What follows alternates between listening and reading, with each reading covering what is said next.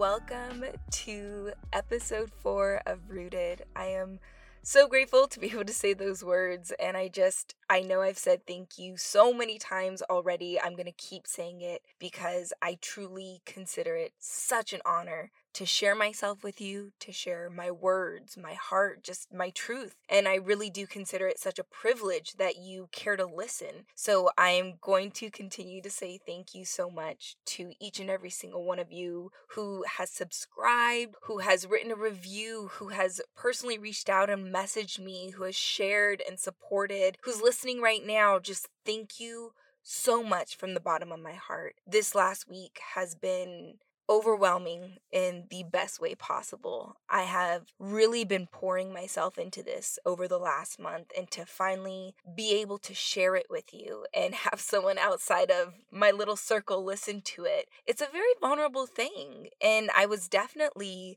nervous before I, clicked submit and put it out there for everyone to listen, because I think sharing parts and pieces of ourselves is a very vulnerable thing. But I knew I was doing what God called me to do. And He had been calling me for a minute to do this.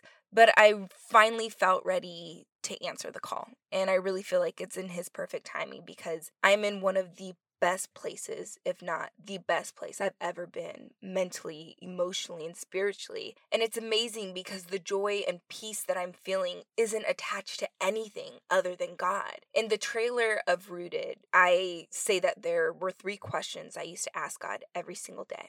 Who am I? Where do I belong? And what is my purpose?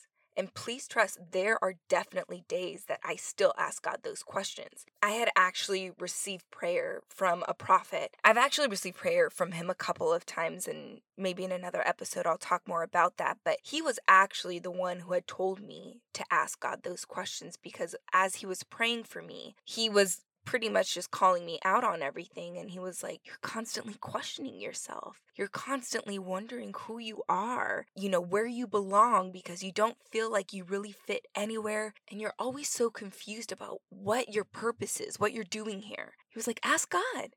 Ask him every day. And I think these are questions I've probably asked myself for the majority of my life. There are times where those questions definitely get louder, which is crazy because they're always there. We just learn to tune it out, to numb it, to suppress it. And finally, I think it gets to a volume where we now have to do something about it.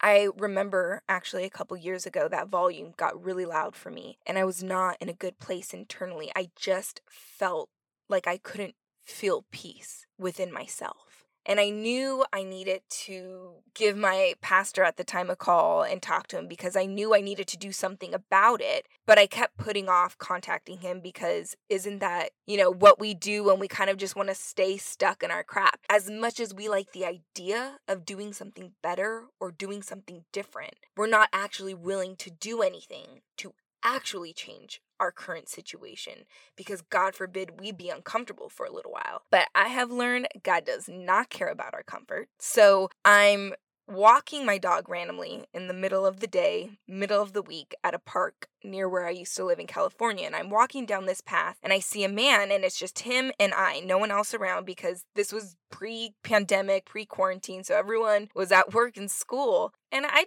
try and be very cautious. So I immediately kind of looked around to see if anyone was around in case I needed to scream for help, which is horrible, but unfortunately, I'm a woman and we do have to think about those kinds of things. So as me and this man get closer on this path, I was like, hey, Pastor. And he was like, oh, how's it going? I was like, God, you are so funny. I was not coming to my pastor, so he brought my pastor to me, and I proceeded to tell him that I had been meaning to set up an appointment with him, and I just kept putting it off. And he's like, well, what's up? What's going on? In that moment, there was so much I wanted to say, but I knew I would start crying. And so because I didn't want that to happen, because God forbid I honestly express myself, I just told him that I was struggling to feel peace in my life. And he goes, okay. And we walked a little bit, and he was quiet. He said, can I be really honest with you for a minute? And I was like, oh my gosh, please, let's do this. Do not hold anything back. Don't give me any throw pillows. Like, just give it to me straight. He was like, okay. He's like, for the last couple of years, your mom has been on this amazing walk in her faith, and she found God and had this amazing experience. And you've been there through the whole thing, riding on her faith coattails. You need to figure out who God is to you and what your relationship with him looks like. I was like, damn, sorry, Pastor, but damn, that is so good. He was like, also, I'm like, yes, let's do it. Keep it coming. He was like, you're torn between two identities. There's Kat and there's Catherine. So your head and your heart are on two different places until you figure out how to connect the two. You're not going to be able to find peace internally. At the time, I was the co-host of a morning radio show where I went by Kat, and actually a lot of people still call me by Kat. When I moved to Portland, I made it very clear that I am only going by Catherine, and I'm sure I'll get into that. It seems so small, but it's my name, and your name does have so much to do with your identity. So everything he was saying was so on point. I love that man. He's so special to me and such a powerful mentor. He's never sugarcoated anything with me. And those are the type of people we need in our lives, people that will speak truth to us, that will pour into us, because it is so vital for our growth. In this episode, I really do focus on our individual identity, but in this journey of individual identity, it takes a village. We're not meant to do life alone. So make sure you're staying connected. If you want additional resources, reach out to me. I meant what I said. I want this to be a community. I truly want to just serve and be of any help that I can. Something that has always been extremely close to my heart is the empowerment of women. For any men listening, I believe in the empowerment of men as well, but obviously my experience as a woman makes this more personal for me. This goes beyond commenting, yes, queen, on everyone's Instagram pictures. That's great, but I really believe in working with the most vulnerable in our community. When I lived in California, I worked with women who lived in transitional living homes, and here in Portland, I'm a part of a nonprofit that works with younger girls to prevent them from becoming victims of sex trafficking. This is such a special place in my heart. This is so special and important to me because I've seen what it looks like when a woman who doesn't know her true identity, when she doesn't know her worth, when she doesn't know who has created her, what she will allow, and what kind of life will transpire out of that. I think we have all experienced different forms of this within our own lives when we abandon ourselves or when we don't take the time to heal and unpack who we truly are, who we were created to be. I had read an article that put it this way. It said, your sense of identity has to do with who you think you are and how you perceive yourself. It's about how you define yourself. Self-esteem is how you value yourself. It has to do with your sense of self-worth and is often based on the comparisons with others. Self-worth is a foundational part of our identity. I wanted to read something that I had written on a blog I used to have. And this was actually my very first blog post. It was about self-worth because this has always been such an important thing to me. So I wrote, I was talking with a friend years ago and we were discussing her current relationship and the breakup-makeup pattern they had. This man had been both physically and verbally abusive to her, yet she continually went back to him. I couldn't help but wonder and ask why. Why would you ever allow someone to treat you like this? And her answer broke my heart. I think I'm just used to being treated like shit. My dad treated me like shit and it's just what I'm used to. My friend had let the way her dad treated her determine how she would allow other men to treat her, even though she knew deep down it wasn't right. She had allowed the identity her father projected onto her now become the way she defined herself, even as an adult woman. I believe that every personal crisis we experience begins with an identity crisis. And I'm going to say that again because it took me a minute to truly understand that every personal crisis begins with an identity crisis. The journey of discovering self is going to look so different for all of us. So please do not compare your journey with somebody else. I know I've said this before. I will continue to say it again, that comparison is the thief of joy, and we live in such a society and a culture where it makes it almost impossible not to compare. But I believe that when we return to ourselves, we're really just returning home. Years ago, around that same time I had that talk with my pastor, his sister, who's also another mentor of mine at the church I was attending, her and I had a conversation. I was honest with her about how I was a little hesitant about my walk with God. I said, I'm here for it. I'm totally here for it, but I don't want to change. I like, my happy hours and my weekend things and all of that. And she was like, Catherine, God doesn't want to change you. He wants to restore you. She goes, let me put it this way. When you come into the world, you were this perfect vase. And then life, right? So the vase gets cracks and it's chipped, parts break off and glued back together. Certain pieces are missing. And she's like, God just wants to restore that vase to its original creation. And that is what returning home to myself looks like. It's a returning to truth. Honesty has to be a requirement for this. Something I pray for daily is that God expose any of the lies in my life with His truth. There are lies that other people have convinced us of that we have now adopted as a part of our identity. There's lies that we tell ourselves daily that have now become a part of our identity. Discovering the truth of who we are is so powerful because once we know the truth, we can never unknow it. We can lie to ourselves, we can suppress it, but deep down, you will know when you are not being true to yourself. I want to read another excerpt. This is from a book I read years ago called Taking Back Your Life by Stephen Arterburn and David Stoop. And they ask, what habitual dependencies keep you from taking your life back? Why do you persist on doing them? Where in the world did they come from? Have they been passed down through the generations? Did you copy them from someone else, or are they something you made up on your own? Responsive living begins with a willingness to change the way we think. Changing our thinking really is transformational in our lives because it takes the focus away from everything in front of us and places it firmly on everything within us. I love this reflection so much. And I want to add, while you are contemplating and thinking about these things, what identity are you operating out of? Is it a truthful one? Is it a culmination of other people's projections? Is it a victim mentality? Is it from a wounded place? The identity that we operate from will become the perspective that we view and receive the world around us. I think sometimes we get so used to allowing negative things become our identity. I know in the previous episode, I was talking about how much our brain loves familiar. So we stay stuck in this place out of fear and familiarity that we don't know who we are now without these different identities that we've adopted. What have you been holding on to? What have you allowed to become part of your identity that is not a part of your truth?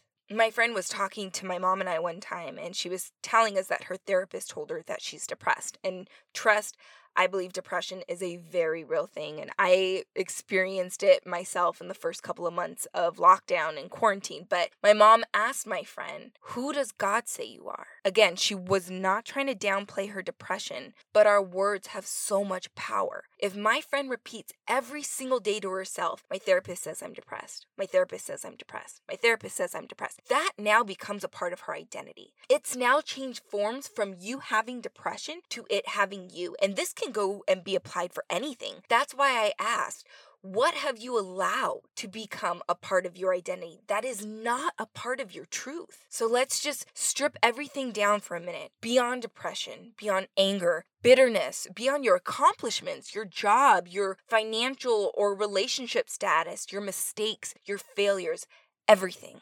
Think about who you are at your core. What is your identity without all of those things? When we don't know who we are, we will cling to anything or anyone that makes us feel like we are someone. Moving away from everything and everyone was vital for me in this journey. And I am not telling you that you need to move away, because trust, those issues and the brokenness and wounds, all of it will move with you. I actually had a friend call me just a little while ago, and he was trying to pick my brain about him wanting to pick up and move away. And he said he felt like he just wanted to get away from the town he was in and break away from everything and everyone so he could really just take off personally. Now, I let everyone in my life know, don't call me until you're ready for the truth. I'm not pessimistic. I am realistic. I know he was very excited about the idea of this new adventure, and I told him I'm excited for him, but I'm also going to keep it real with you. The same trappings that you felt where you live, the same demons you battle, all of that. Trust, they will have your new address. And once you get over the high of a new city and new people and, exploring all this new stuff, they will find you and they will find you with a vengeance because now you don't have the community that you had at home. Back home, you have friends and family. Now you're alone in this new space. And that is exactly what happened to me in Portland. I had months of, just complete freedom and exploration and living my best life. And then I had a wake up call. First it was a subtle knock that you feel within you. And then it gets loud enough to where it's there, but you can still ignore it and function. But then the knocking gets louder and louder to where you can't ignore it anymore. It demands your attention. And I actually got back into therapy because I knew this time I wanted to truly heal and get to the root of, where this knocking was even coming from. I know when I previously have discussed moving to Portland, I said that it was my way of giving God full control, that I was moving with a completely blank canvas and letting him paint whatever he wanted on it. I've now realized that he didn't want to paint anything. He needed me to look at what was already created. He needed me to hold a mirror up to myself. For me, that process began with healing. It began with needing to forgive myself so that I could in turn forgive others. It began with me needing to learn compassion for myself so that I can in turn have compassion for others. It began with having to surrender to my Creator. What do you need to surrender? What do you need to forgive yourself for? What does showing yourself more compassion look like? As I wrap this up, I'm going to ask that before you even think about everything that you are not, that you write down everything that you are. I believe the truth is always more powerful than a lie, so get rooted first in the truth of who you are.